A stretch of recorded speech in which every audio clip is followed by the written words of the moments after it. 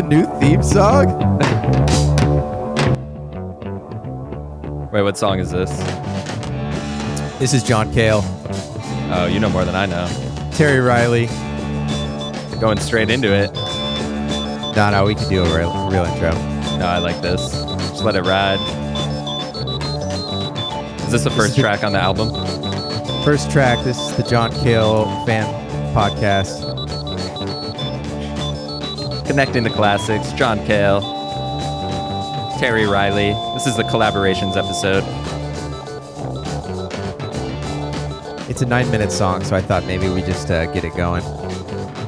Is this what you're choosing for your connection? Yeah, so maybe just jump in.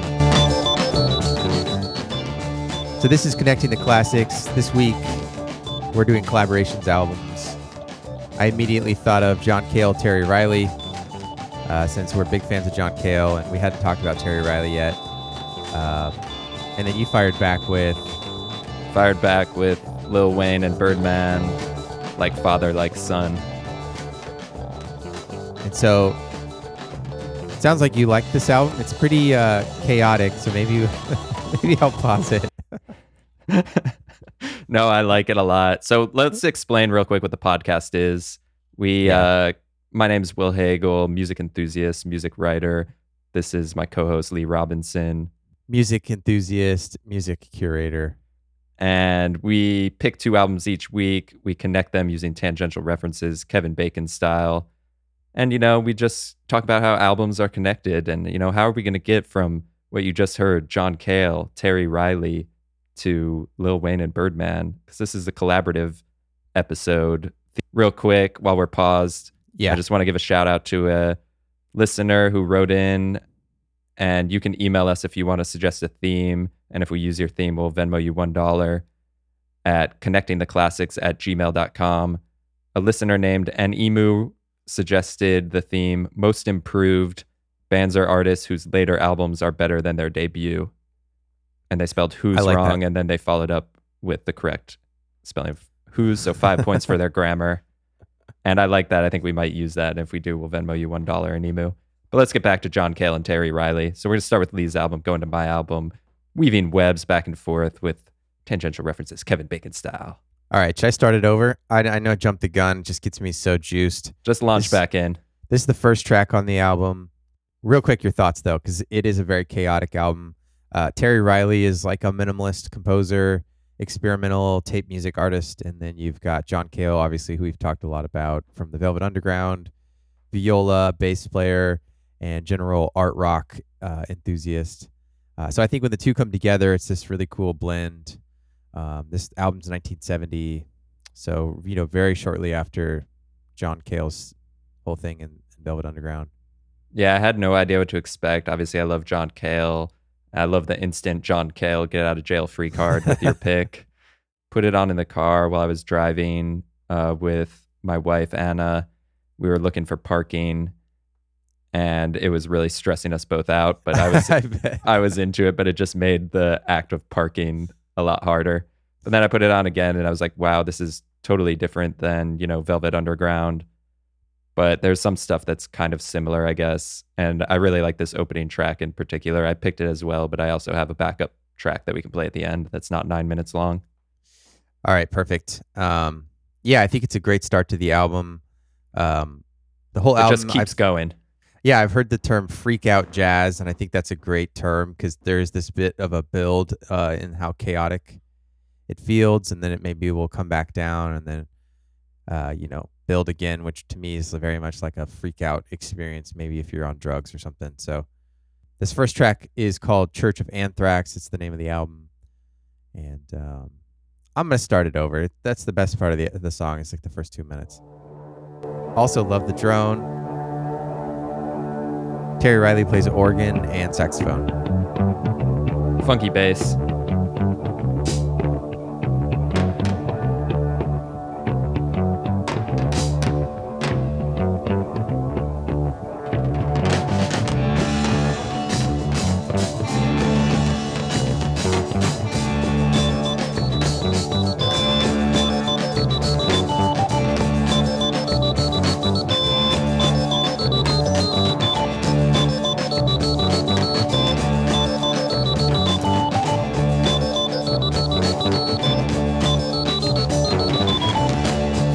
So one thing I did want to talk to you about is sort of the idea of like, what is there a line between like a collaboration and just like being in a group together or a duo? It's something I talk a lot about at work, so that's something that I'm curious your takes on. We have a very strict definition where a collaboration sort of implies a one-off project or maybe a contained collaboration for a certain amount of work, whereas like a group or a duo is this entity.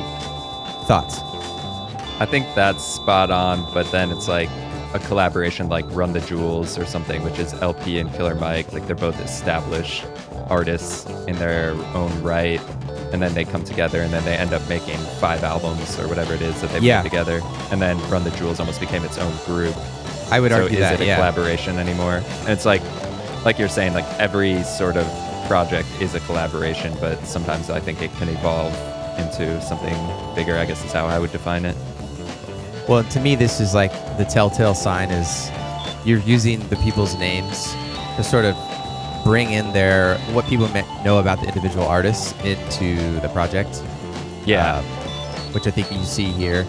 I think like I said, it has to be kind of 2 established people already that are coming together to do something different, where they each have their own separate careers. That's how I was thinking about it, at least for this episode. Definitely. I was also disappointed to learn that it sounds like Terry Riley and John Cale had some disagreements about sort of the final sound of the album. Who wanted what? I guess that John Cale kept adding guitar parts during the mixing process. And Terry Riley's ultimate minimalist. And he's like, take it out, take it out. He's like, it's all over my spots. All right, here's Terry Riley saxophone.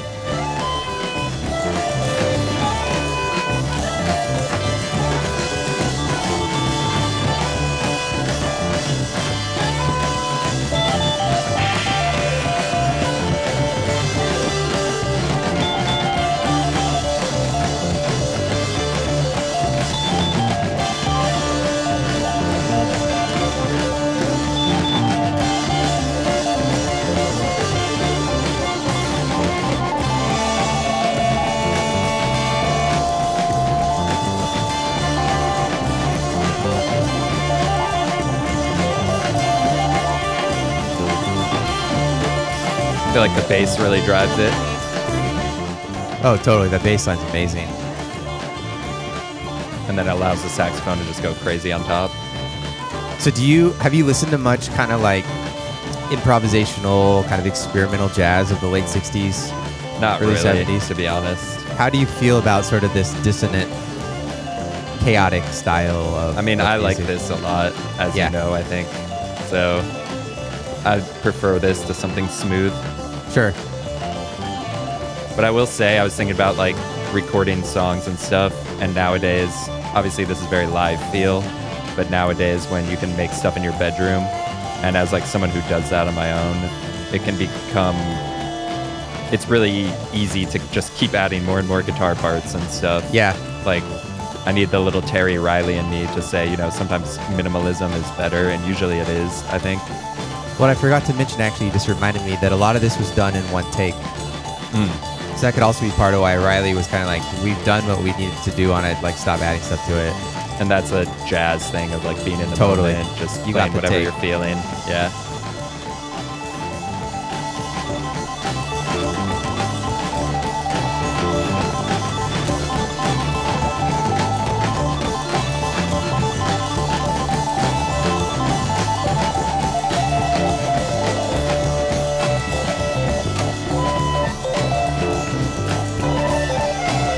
It almost sounds like an orchestra warming up. Yeah, and then somehow it all comes together. Everyone's like playing something different. Yeah, like the bass player started it with just like a little jam, and then everyone built on it.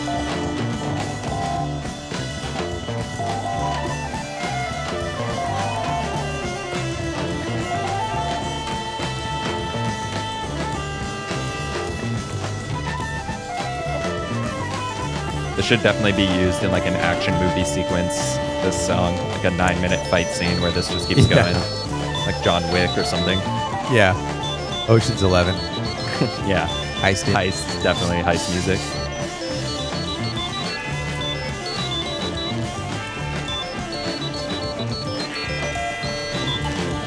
Now I just can't stop picturing like John Cale and Terry Riley walking through a casino. He's like throwing chips on the table, wearing sunglasses. Well, we'll talk a little bit more about Terry Riley, but I don't know if you got a chance to look at pictures of him. I saw he wears a weird outfit or something. Yeah, he basically looks like a wizard. Yeah. He's got like a long white beard and long hair where he's like bald on the top. Yeah. And dresses in like robes. Well, listeners, just so you know, we're just like jazz. I didn't tell Will I was going to launch into this song instead of the theme song. And yeah, we're in the moment now. But podcasts are jazz, so we did our solos. And the good thing about podcasts is we can edit stuff out. So I'm going to edit that out, or else if I leave it in, I'm going to subtract 10 points for my score.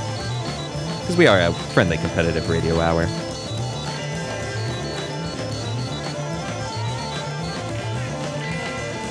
Yeah, it would be hard to park to this song and album. Parking itself is just such a stressful event. And when you're circling around a parking garage and there's no spots, and then people are walking in or standing by their cars, and you're like, are they getting in or are they getting out? Oh, that spot's compact only, and someone's parked over the line, so I can't fit in. So if they're over the line, do you still go for it? And you're like, I just key their car and then drive off.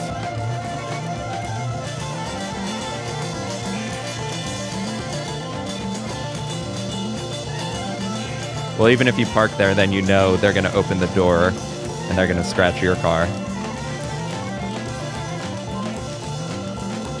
And what if they can't fit in? It's not your fault, but then they got to go through the passenger door. Yeah, exactly. I'll tell someone, you know, go ahead and get out. We're going in. Do you do the thing where if someone looks like they're walking to their car, you pull up Roll and your put on your window down? signal? Yeah.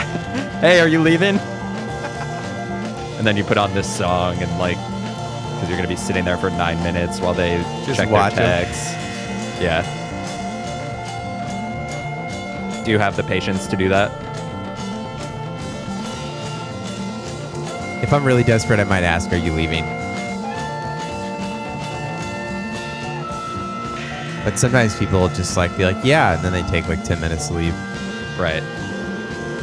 And then it's annoying when you're in the car and someone asks you that, because it's like, well, I'm not on your schedule, I'm on my schedule. I want to back out whenever. Yeah. I got to send these texts. I got to eat some fries.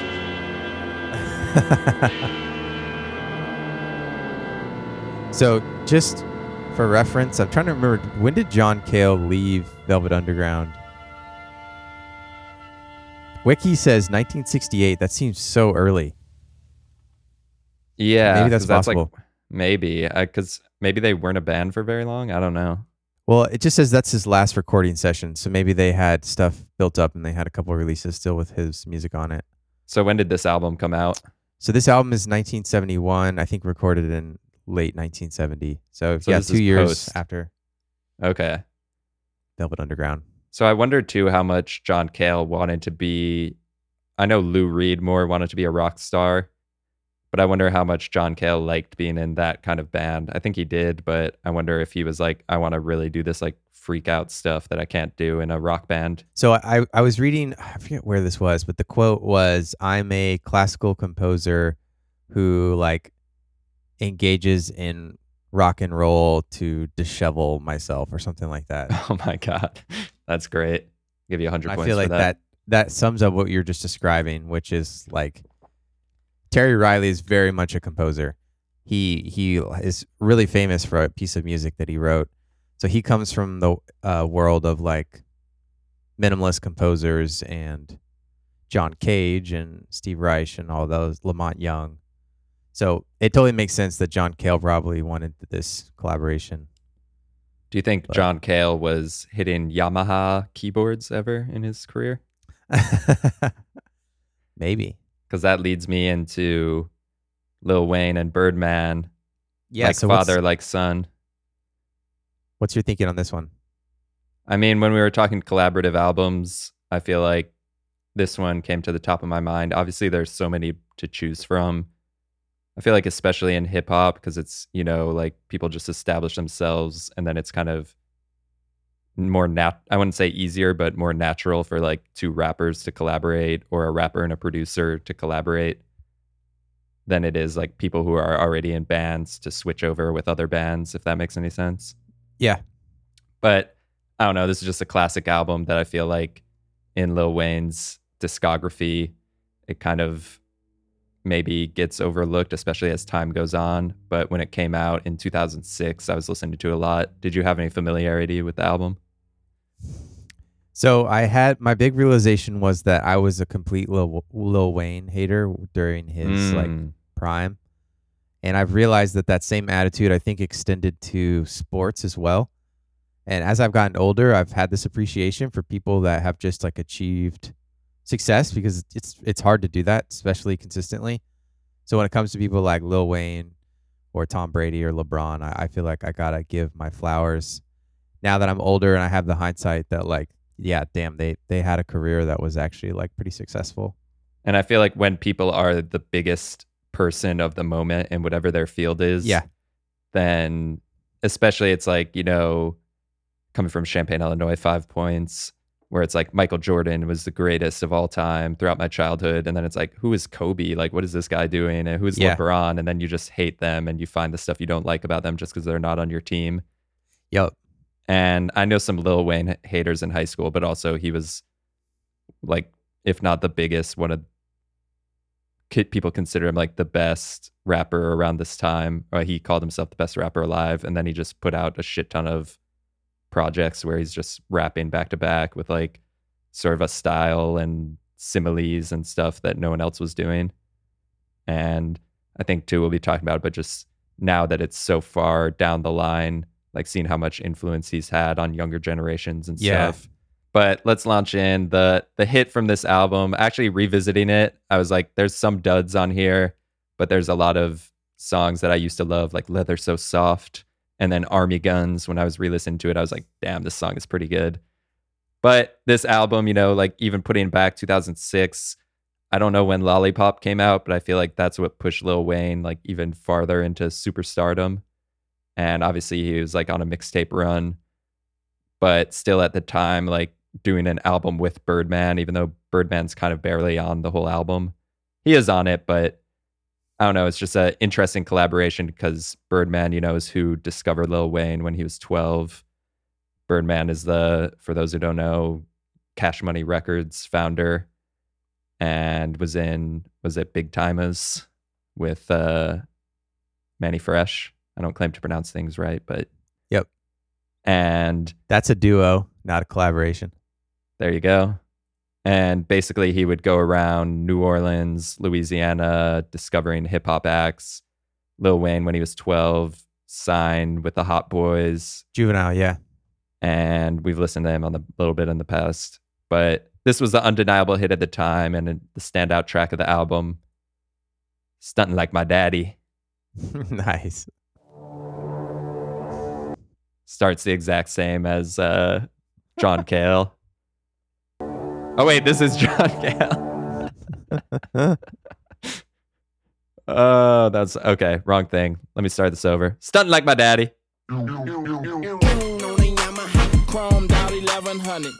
Yamaha, hitting the Yamaha like John Cale. I'm doing, getting money. What we doing, getting what they doing, hating on us, but they never cross. Cash money still a company, and bitch, I'm the boss. Stunting like my daddy, stunting like my daddy, stunting like my daddy, I be stunting like my daddy. Young stunner, I feel like a whole genre was like around this kind of beat. Yeah, well, that's the other thing is I don't know if we've really talked about bounce music, which is a style that I don't fully understand, but it's like the super New Orleans style of music that even like Cash Money Records kind of popularize nationwide, globally or whatever. I don't know. I guess it's just like faster kind of. I'm sure there's a better way to describe it, but I don't know exactly what it is. Is a Yamaha 1100, is that a motorcycle or ATV, or do you know? I think it's probably a motorcycle, but I always just love that when he goes Yamaha. And I always imagine the keyboard. Yeah, bitch, we paid. That's all I gotta say. Can't see you little niggas. The money in the way, and I'm sitting high against the ride blaze. And if you ain't gonna ride fly, then you might as well hate. Shit, I got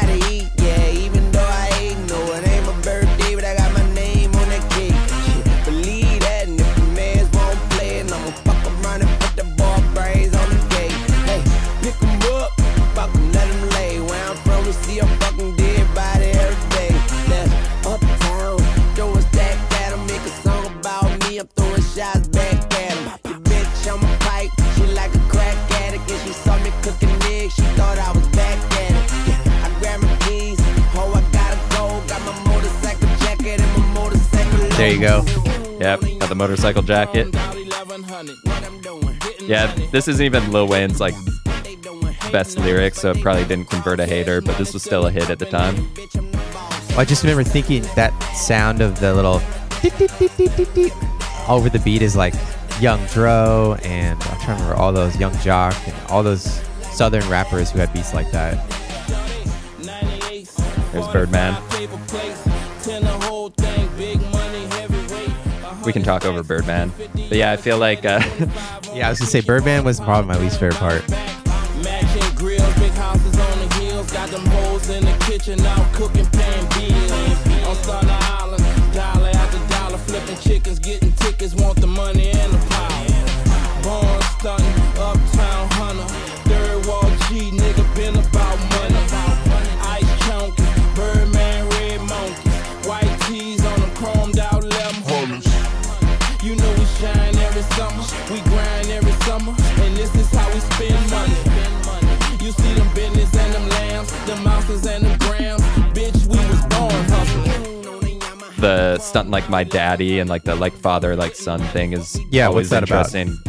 Because it was never really clear, because there was a infamous picture with Lil Wayne kissing Birdman that came out around this time. And then he addressed it on the DJ Khaled song where he's like, damn right, I kiss my daddy. That's just my daddy. I kiss my daddy. Got my first Mercedes Benz. I must have fucked 1,000 bitches and a girlfriend. White leather, hot new pair of rims, brand new pistol with a trigger like a hairpin. Big work, we don't need a scale, man. Big paper, second morning to the mailman. What you know about putting bricks in the spare, man? I can stuff a coupe like a motherfucking caravan. I'm in my zone, my farm is so rare, man. If there's a phone, you looking at the chair, man. How you want it? Show me my opponent. I was always fun. Show me my opponent. That was always a great part. Got like the ice. opponent and then raps like he's chewing on something.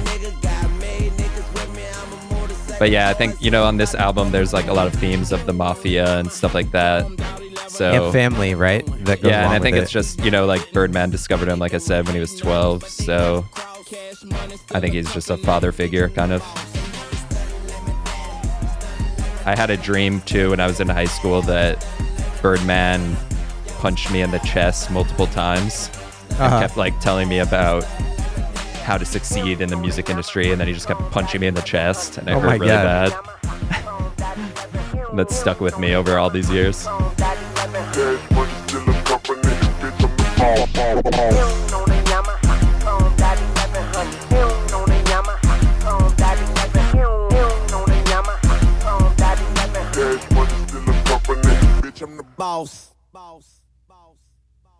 So yeah, Birdman, super interesting figure in music history as kind of the executive who also raps, but really just kind of puts together talent and punches me in the chest in my dreams. He also goes by Baby, and I was reading up on him and I found out that his parents took him home from the hospital and didn't have a name for him for like a week, so they just called him Baby. I think it's because he's looked the same way he has his whole life as a baby. He does kind of, have the baby face and build. Or like how, you know, babies can sometimes look like old men. Yeah. I can see a baby looking just like Birdman. Definitely. All right, moving on. All right, moving on. So we were talking about Terry Riley. I am just here to punish Will, so I've got another long song here. We're already 30 minutes in after our first songs. I thought we could just do a little taster of what the world Terry Riley comes from. As I mentioned, he's like definitely considered a composer, and his first piece that's considered sort of the birth of minimalism is called In C, because it's written in the key of C, and it's a 45-minute long song, but super, groundbreaking for its time. This is 1964. And it's known for, I think what you'll hear is sort of the loop and repetition techniques that I don't think you normally associate with classical music. And I think it ushered in a really cool era of the Steve Reich and the Philip Glass and all that. So launching in Terry Riley, 1964, In C. How long did you say this is? 40 minutes. Lock in.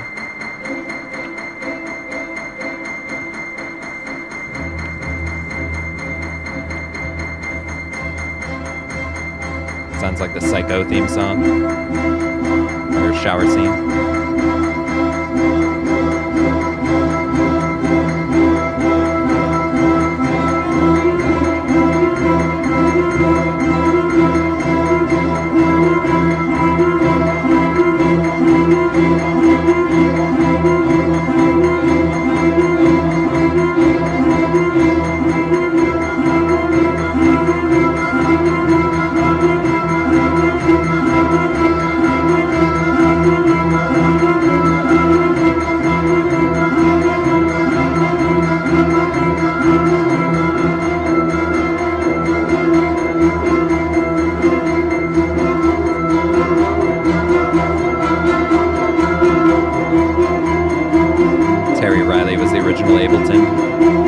Yeah, exactly. Just looping.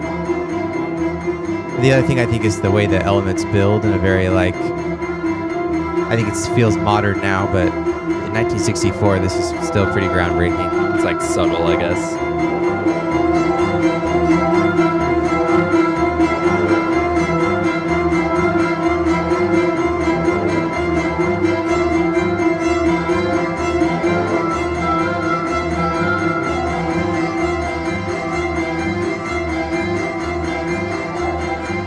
Well, I unfortunately grabbed the wrong MP3. I mean, this is the piece, but this isn't actually his original version, which is really disappointing.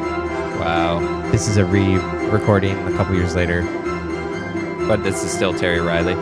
It's still the piece that he wrote, yeah. In the way that in classical music, right, you have the original composer and the song, but then someone else might perform it.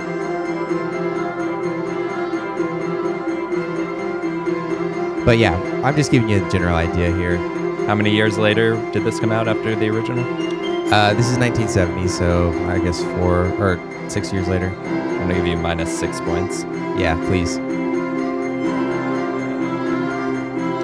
But yeah, I think the other thing I wanted to talk about, reason I wanted to play one of the songs is just, I think in past episodes we've talked about sort of the influence that the Bay Area has had on experimental music, and I don't think it can be understated that like there was so much incredible like experimentation being done during the late 60s, early 70s, and it touched so many different ways. We talked about Jerry Garcia, getting into experimental tape music. That's very much in Terry Riley's orbit. He also was collaborating with like the early synthesizer people. So we've talked about what's her name? No, I'm spacing on it. There's Morton Subotnick and I'm spacing her name. I think it might be. There's not enough people named Mort anymore. Yeah, right. Morton. Oh, Morton. Pauline Oliveros as well. So you've got this, tape music. You've got synthesizers, and then you've got Terry Riley sort of starting this concept that like classical music can be done in a way that's not how it's historically been done for hundreds of years. So pretty exciting stuff. Bay Area doesn't get as much credit as it should, I don't think. So what makes it classical in your opinion? Well, it's all the same sort of structure, right? So you've got people reading music in musical notation. You've got, an orchestra, right? You've got oboes, flutes. Actually, I can read you the instrumentation here. Saxophone, trumpets, percussion, piano, guitar, bass, and trombones. So were Mozart and Beethoven and all those guys intellectuals? I don't think intellectual probably is not the right word, but they were, composers. They were just artists of their time. Yeah, I don't think they did anything beyond music. I'm just wondering because back then it seemed like the only people who were doing music were like really studying the time signature. It was almost more mathematical. Yeah. Compared to like the olden times when people were, it was more from the common person or whatever. Yeah, so like how did it make that transition? Yeah. I guess I would attribute some of it to the monarchy and sort of the aristocratic desire for entertainment. So there was like operas and performances at like galas and soirees and all that stuff that I think was a opportunity for these musicians or composers, however you want to think of them, to, you know, perform. That makes sense. Give you 10 points for soiree. Hey, Good thanks. But yeah, so I think the other concept that you're hinting at is like, well, if they're like, how do these composers go from a piano to then like gigantic orchestras? And I actually don't know the answer to that. I don't know. I don't know where the idea of an orchestra came from. You'll find out more on our sister podcast, Recorded History of Music, when we look into that. All right, we've done 6 minutes. I'll pass it back. It's just building here. Oh, cut me off just when I needed a release from the tension. But yeah, I love loops. Yeah. So, and that, like you said, it was cool to see how it kind of looped and it felt like it was being repetitive, but then something new would come in and then everything else would follow that, which, like you said, is, I guess, modern now, but revolutionary at the time. So, yeah. And a lot of rhythmic aspects that I don't think traditional classical music does, right? Where it was very much almost like polyrhythms and, built around almost a 4/4. Whereas to me, like old classical music doesn't even really have a standard like dun dun. It's like feels like the rhythm changes constantly. Yeah, it's almost more emotive though in the way, the older stuff. Yeah. Where it's like just maybe a composer just falling like, I feel this and now I feel this and it goes this way. I don't know. You know more than I know. I'm just repeating like what you said, like a loop. Splashes. Yeah. Splashes of percussion rather than sort of a pulse. So we left off Lil Wayne and Birdman, Stunt Like My Daddy, launching into another song that from a collaboration that Birdman put together that came out in 2014. So that's 8 years of presidency, 2-term presidency after like Father Like Son. And I think maybe just an example of Lil Wayne's influence, not that long, but long enough later, and what Birdman was doing at the time. Another undisputed classic. Rich Gang. Nice. London on the track. Rich Homie, Quan, and Young Thug. Lifestyle. Rich gang, baby. Got like 4 ounces in the 20, bitch. I did a lot of shit just to live this here lifestyle. Nice. Came straight from the bottom to the top of my lifestyle. You know the song? Yeah.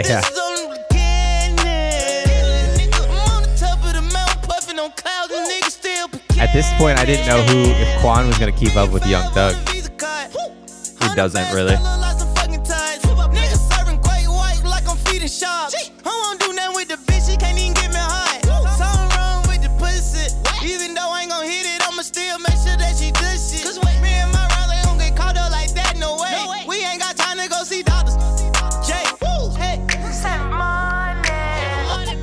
Did he say we don't have time to see doctors? Yeah.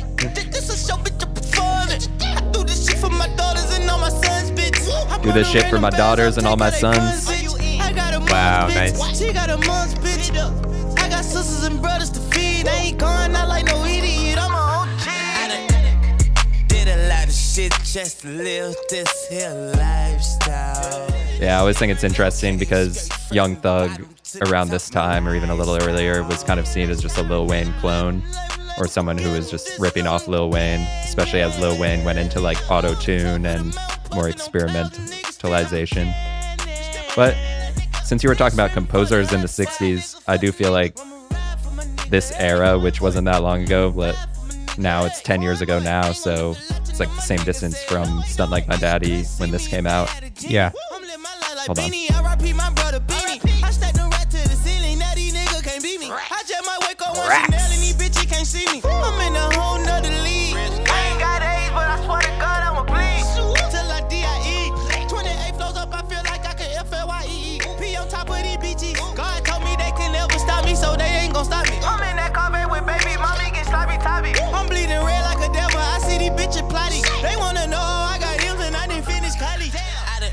But yeah, I feel like I was gonna compare it to the '60s, where Young Thug and Future and a lot of the artists then who kind of ripped them off were doing really experimental stuff, I would say, with their voices. And Future was doing it earlier, but really at this time, he and Young Thug became like huge superstars. Well, I'd almost argue too that like Lil Wayne and Young Thug had the sort of carefree, like say whatever the hell they want style. Yeah. That I see a lot similarities. And then also like Young Thug had the thing where he would wear dresses, and like also like Lil Wayne kissed Birdman and called him his daddy. He would call people like Bae and hubby and stuff like that.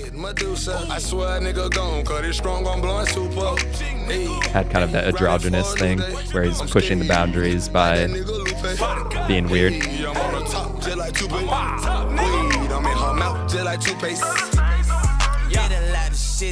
And Rich Homie Quan, I feel like, yeah, he just doesn't reach the same level. Yeah. But he's entertaining.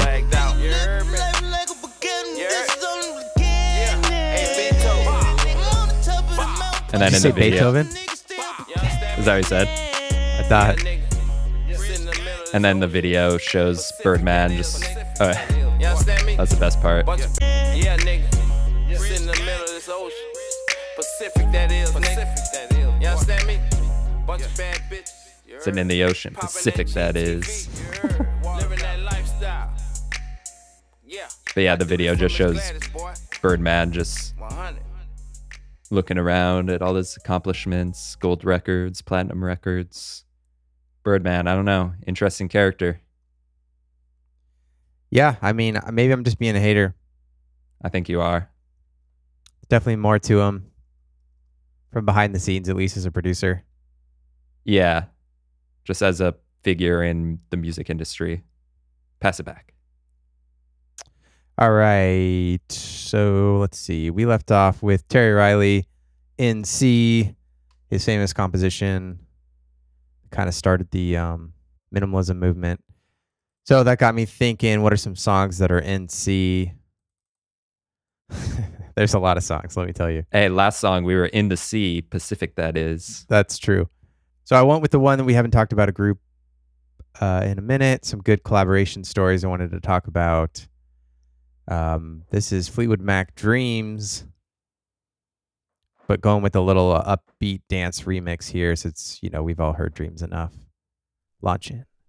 Dreams. I had a dream where Birdman punched me in the chest. We don't plan this.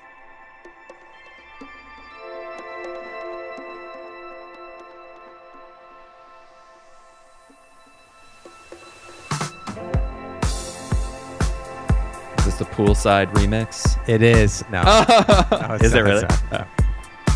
Sounds like it, though. Poolside edit.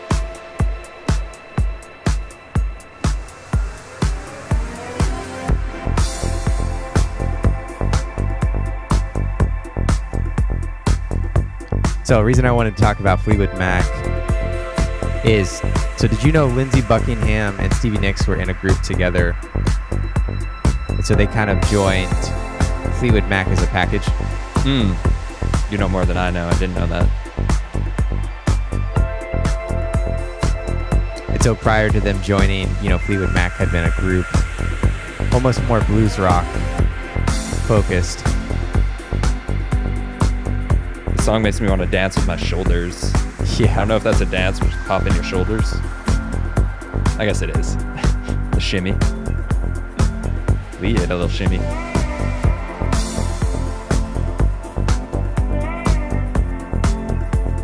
So you're saying Fleetwood Mac, you consider them a collaboration, or that became No, a group? I'm stretching it.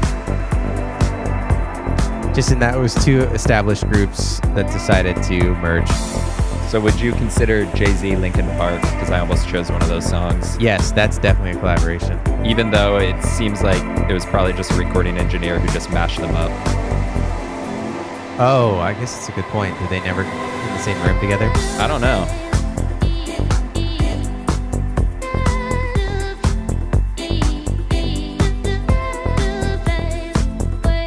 I like this. Another 9-minute song.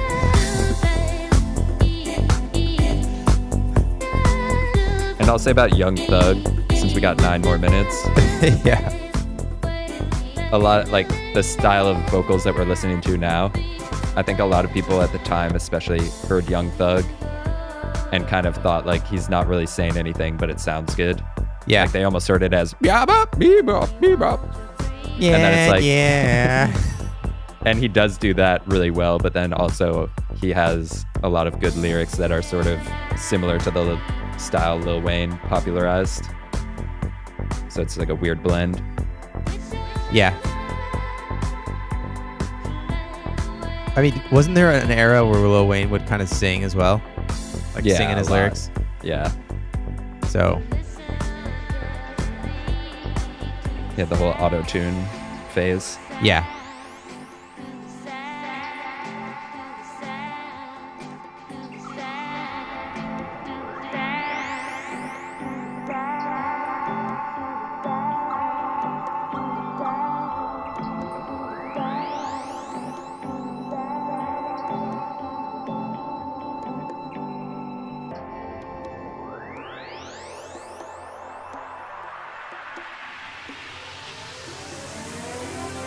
Now here you go again. You say you want your freedom.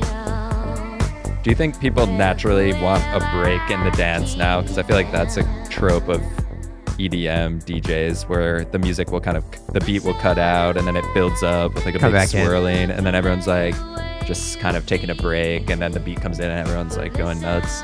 Yeah, I think it gives some structure to, clue people in, like, pay attention now. Yeah, like take a break here and then go back in. Like a composer. Wow. So the nickname for Mick Fleetwood, the sort of leader of Fleetwood Mac, Yeah, the Stevie nickname. was Big Daddy. We don't plan this. It's the Daddy episode. Evergreen podcast. So this is a question I got wrong in trivia the other day. Do you know the name of Adam Sandler's character in Big Daddy? Nah, I can guess, but I have no idea. Is it Adam? It's Sonny. Sonny. Oh, that makes sense. Fathers and Sons, Muddy Waters. Nice.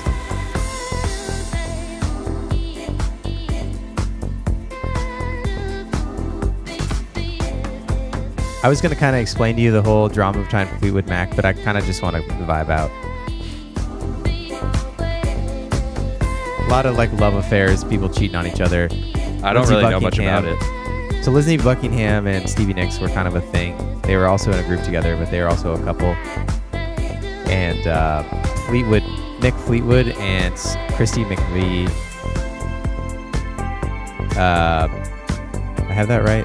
They were a couple as well.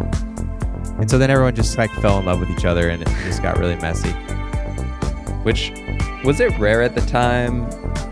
I know Velvet Underground collaborated with Nico, but it seems like a lot of bands where they're just all male or all female, and there weren't a lot of cross-gender, cross-sex. And Fleetwood Mac is an example of one. I mean, there definitely were. They're just a good example of it because how everyone like hooked up with each other. What I had wrong was it's Christine McVie and John McVie, the bass player. They're the couple together. So Big Daddy Fleetwood is just like he's doing his own thing. So this is probably not the right question to ask, but do you feel like there's something sexual in music? I think And, it's like a job. Collaborate. Oh, you think it's more of a job than like chemistry? It's like people fall in love with their coworkers. Same idea. Oh, I Just see. spending 'Cause time it's around them. proximity.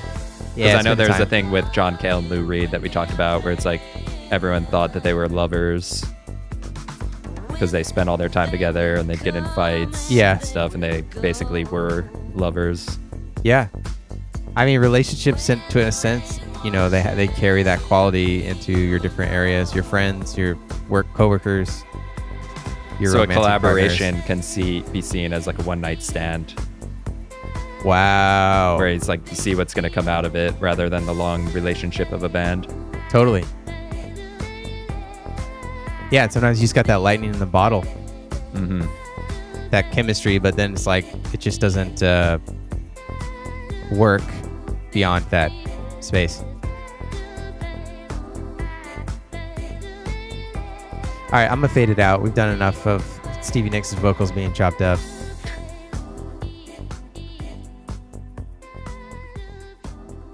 The other weird thing is when there's like one front person of a band who then keeps collaborating with other artists but calls it a different name. Yeah. Which there's nothing wrong with that, but that's a common thing that happens in music too, where it's like blurs the lines of what is collaboration and what does it all mean. Mm-hmm. But you passing it back? I'll pass it back. All right, we left off Rich Gang Lifestyle. Do this for my father or do this for my daughter and all my sons, as Young Thug says. This is the daddy episode. So we're going here into a band not from Champaign, Illinois, which would have been 5 points, because that's where Alison Krauss is from, who she did a legendary collaboration with Robert Plant, which I was trying to weasel one of those songs in, but none of them were really hitting for me. But if you've never watched any of the videos, watch it. It's kind of funny to see Robert Plant as kind of a pop star in his old age. Yeah. Not rocking out. Maybe we'll play it on a future episode. But this is Jeff Tweedy from Chicago, North Champaign, 5 points. And a collaboration from 2014, same year as Rich Gang, with his son, Spencer, who was 18 at the time. This was going to be the Jeff Tweedy, who is of Wilco solo album, but he basically called the band Tweedy and has his son Spencer playing drums, launching into Hazel. It's the dad episode. And we were in an Evergreen podcast, but I went to the Orange Theory gym yesterday. On Father's Day? On Father's Day, and they said, "Are you a dad of any kind? A cat, a dog, anything?" And I was like, "Well, I guess dog." Hazel. My dog's name is Hazel, Hazel, Hazel eyes. Nobody's ever seen you cry. Hazel, Hazel, Hazel tears. Nobody loves you. Nobody cares.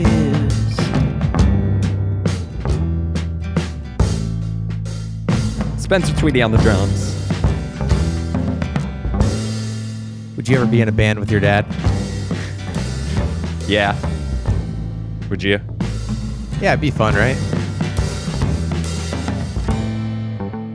I think I've told it before, but my dad always tells me how he was in a band when he was a kid called My Generation. He played the bass. And he thinks he was only in the band because his mom had a car and could drive the band to practice.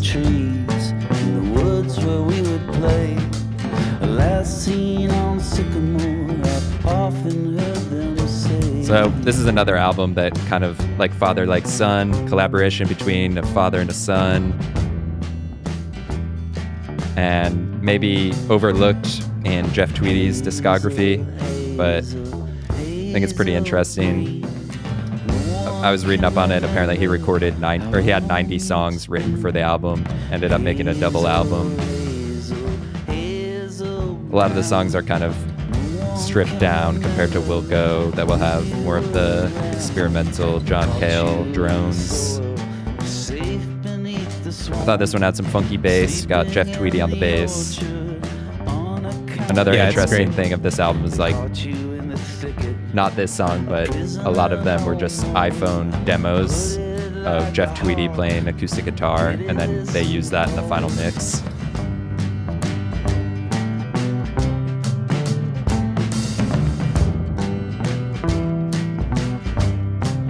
The title of the album is Sukari. which was the nickname of Spencer's mother, who was diagnosed with cancer at the time this was being recorded.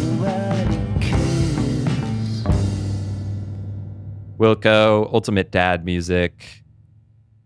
I saw another collaboration was Wilco and Billy Bragg, California Stars. I think we've listened to it on the podcast at one point. Love it.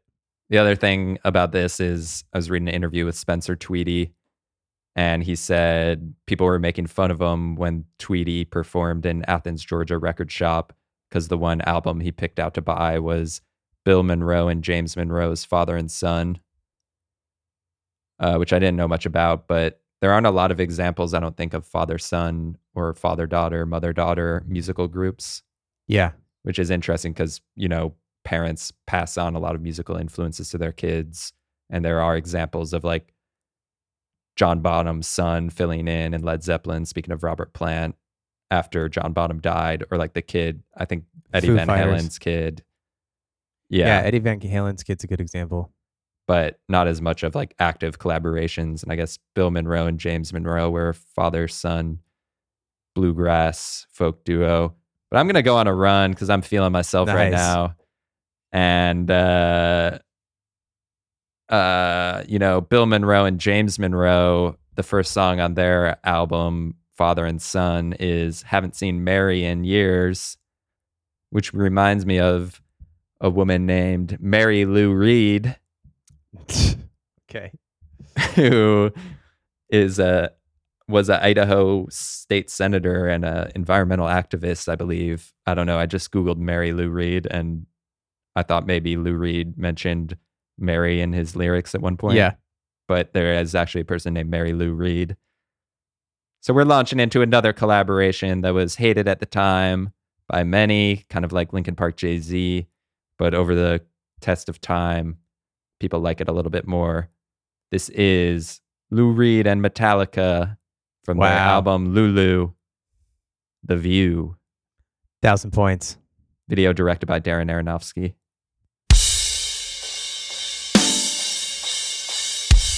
Good drumming. I am a chorus of the voices that gather up the magnets set before me.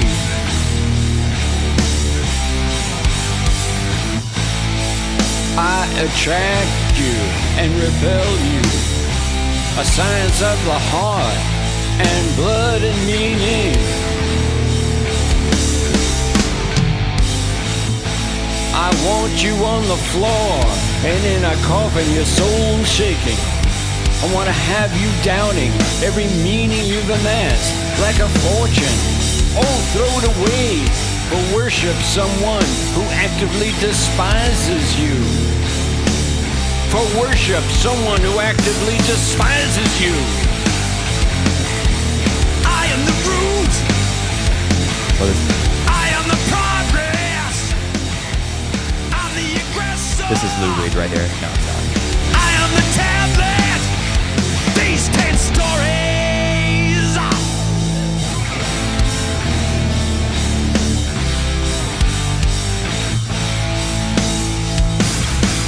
Worship, worship. Pain and evil have their place sitting here beside Worship, me. worship, I Church of offer them to Anthrax. you as servants of the gold that you So this whole give. album is essentially just Lou Reed, like spoken word poetry over Metallica riffs. And I was reading that when this album, or when this song debuted, the YouTube video had twice as many dislikes as likes, and the labels Oh, came gosh. out. And I think a lot of people just didn't understand it at the time, but maybe especially as like Lou Reed's influence has grown over time, people have liked it more. Wiki gives it avant-garde metal as a genre designation.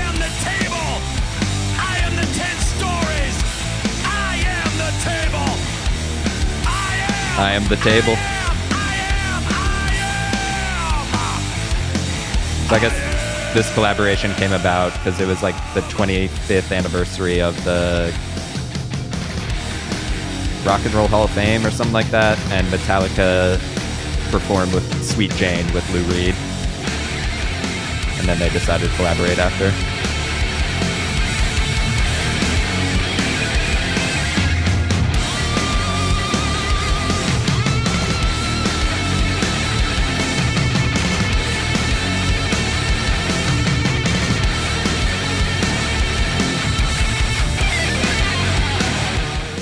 And yeah, I guess the album is kind of based on this German playwright, Frank Wedekind. He had Lulu plays. I don't know, it's too esoteric, avant-garde for me. But definitely very dissonant. Bravo! Yes. Encore! I think Brilliant. that's Darren Aronofsky. But yeah, Love it. launching in, which leads me to John Cale, a Terry Riley Yes. 9-minute song. Now I'll pass it back. Love it. We got some John Cale, some Lou Reed. Think you're out of jail. I forget the Lou Reed, get out of jail, freed. Freed. All right, we left off Fleetwood Mac, Dreams. Wanted to mention Lindsey Buckingham, Stevie Nicks joining the group and making everything all messy. And then in the same vein of sort of experimental artists collaborating, we've talked a little bit about Brian Eno last week. So I wanted to bring him up again since he's often collaborating with artists. And I don't think we've talked about Harold Budd yet, have we? Maybe we have. I don't know. But a experimental ambient music pianist, piano player. So this is from their second album together. So it started as Brian Eno producing a Harold Budd album, and then the next release was a collaboration album together. This is First Light. So I'm going to take things down a little slower. This is 1980.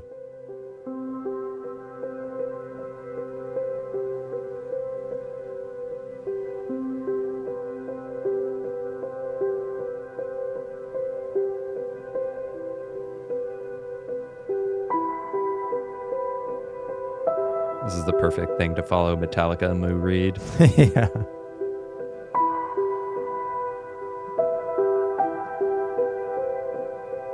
So it's the opening track on their album called Ambient 2, The Plateau of Mir.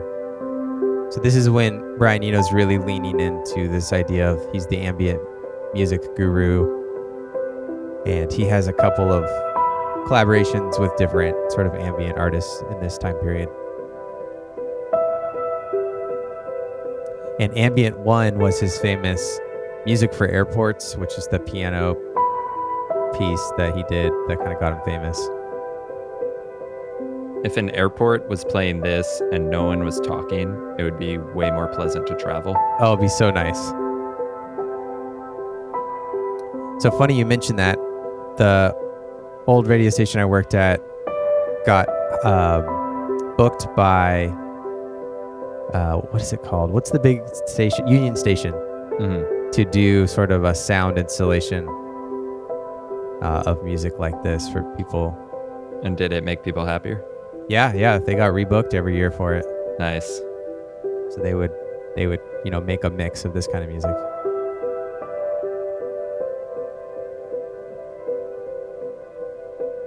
Yeah, because it's like you could put on the song we opened with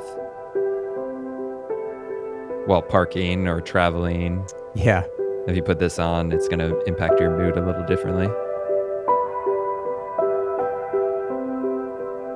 And that's the power of music.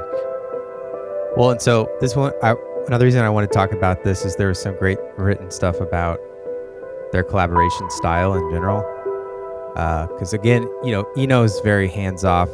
I mentioned he's kind of like has this enigmatic music guru aspect to him. Kind of like, what's his name? Rick Rubin. I definitely get similar vibes. But Brian Eno, I would say, is even quieter than Rick Rubin. But Eno explained production was mostly Bud improvising in a sound world that Eno created. While Bud would improvise, Eno would manage the sound. He would set up the piano to be treated with electronic equipment, and then Bud would improvise on it. So it's sort of this creative process where one person's reacting to something that another person does, but on sort of different planes. Planes, airports. Wow.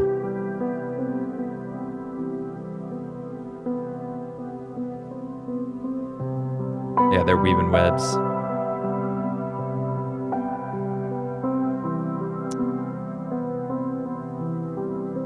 And then Harold Budd also noted this was the first time he sort of saw the studio as a compositional tool. I feel like that's kind of gets into what we were talking about even with John Cale, Terry Riley, and like the difference between classical music when they were writing it and performing it in churches or whatever in the old days, to then the studio becoming a tool where you can do more. You can always add more guitar. Yeah.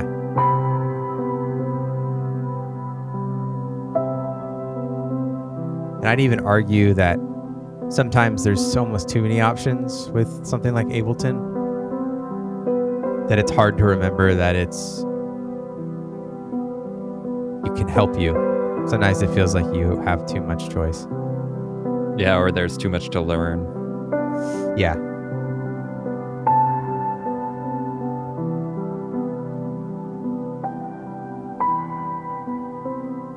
Piano sounds nice on this though. All right, another 7-minute song, so I'll go ahead and fade us out here. I was downloading the songs for this week, and I was just laughing to myself because it was like 9, 2 hour 40, 7, 9. I had 2 9-minute songs.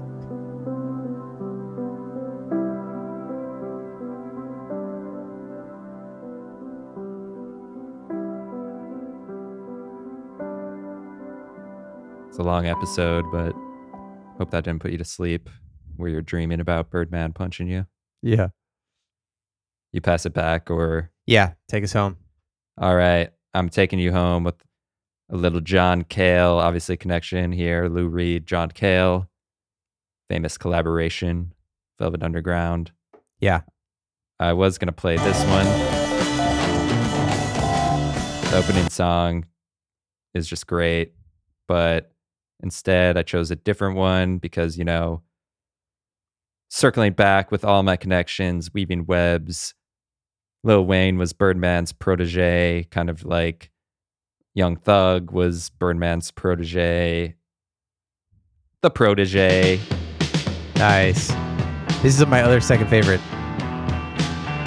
More of a rock feel.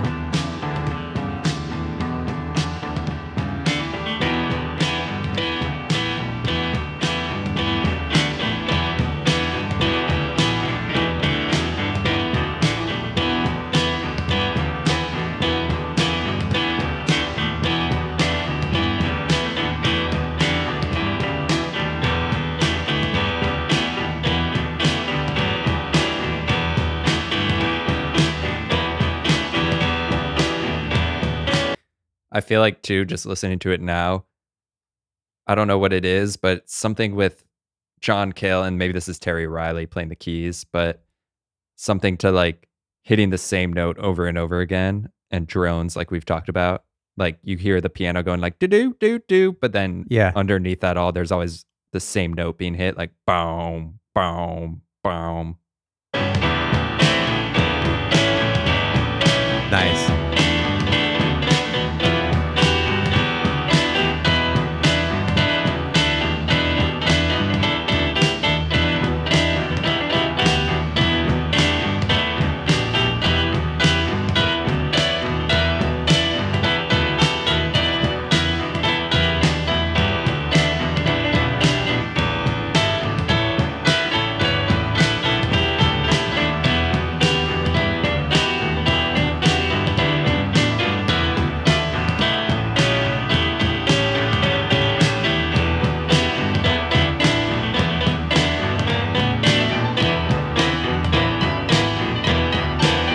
Got me drumming on my legs.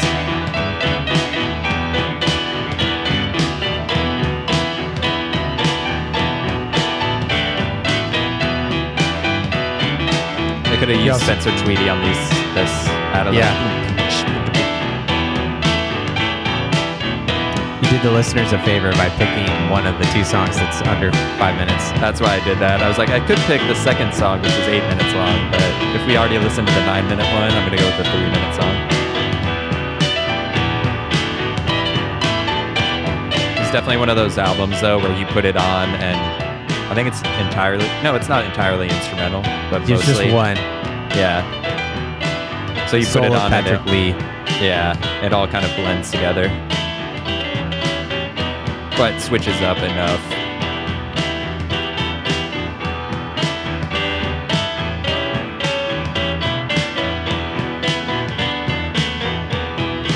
The other important one for anyone who wants more Terry Riley is a Rainbow and Curve to Air. It's a couple years after NC and it's a little more polished and it's excellent.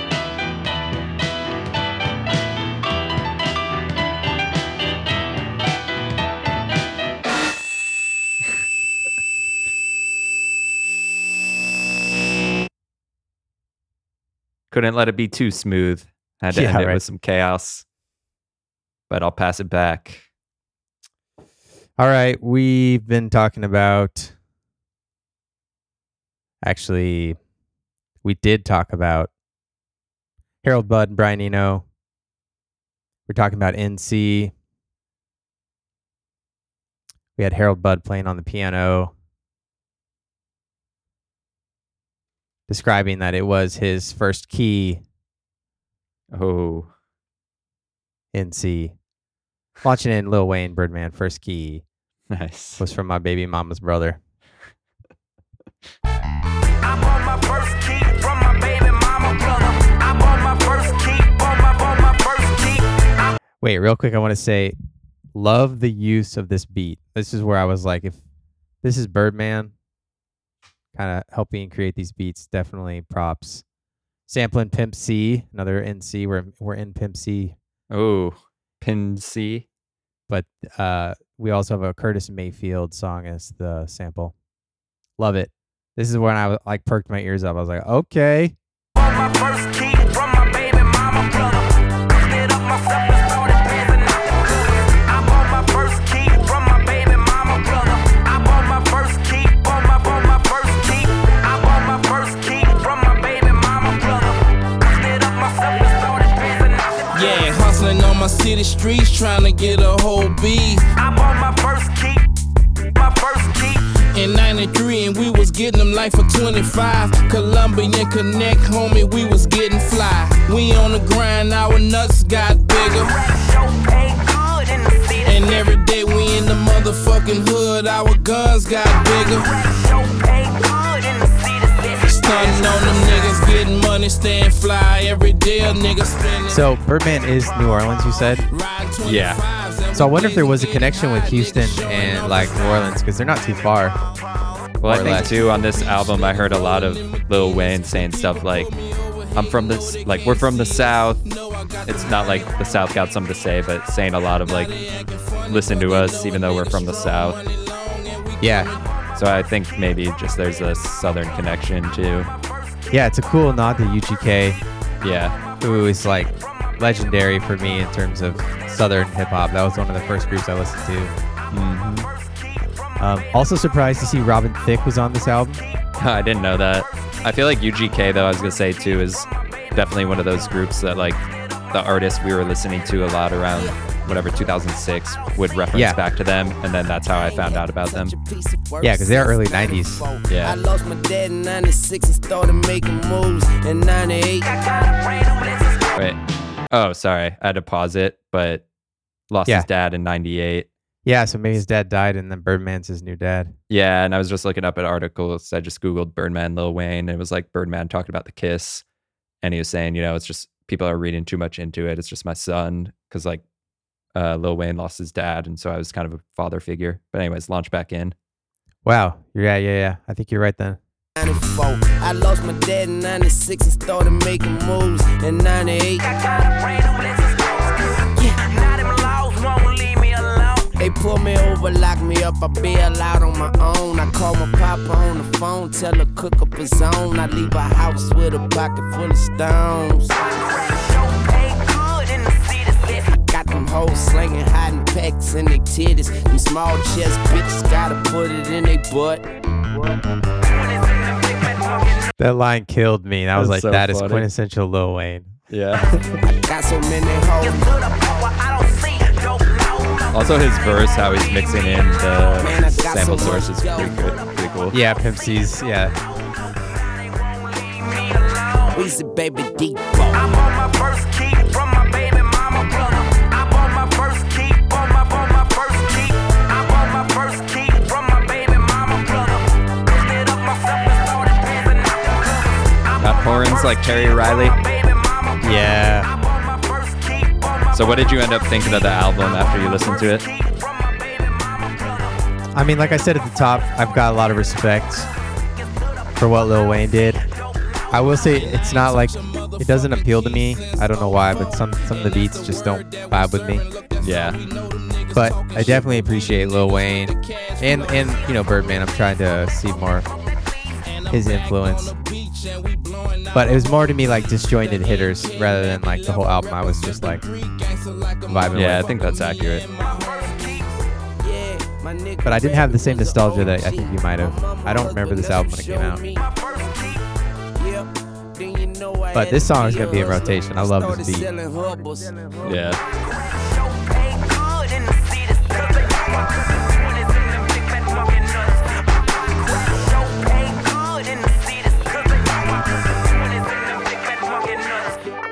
Yeah. I bought my first key from my baby mama brother. I bought my first key, bought my first key. I bought my first key from my baby mama brother. Lifted up myself and started passing out the covers. I bought my first key. All right, we collaborated. We made a podcast. Had our son. Now we're daddies.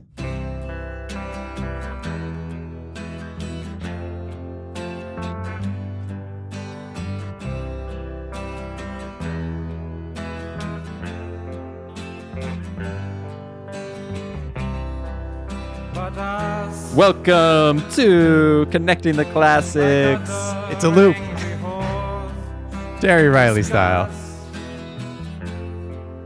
What threats were made before?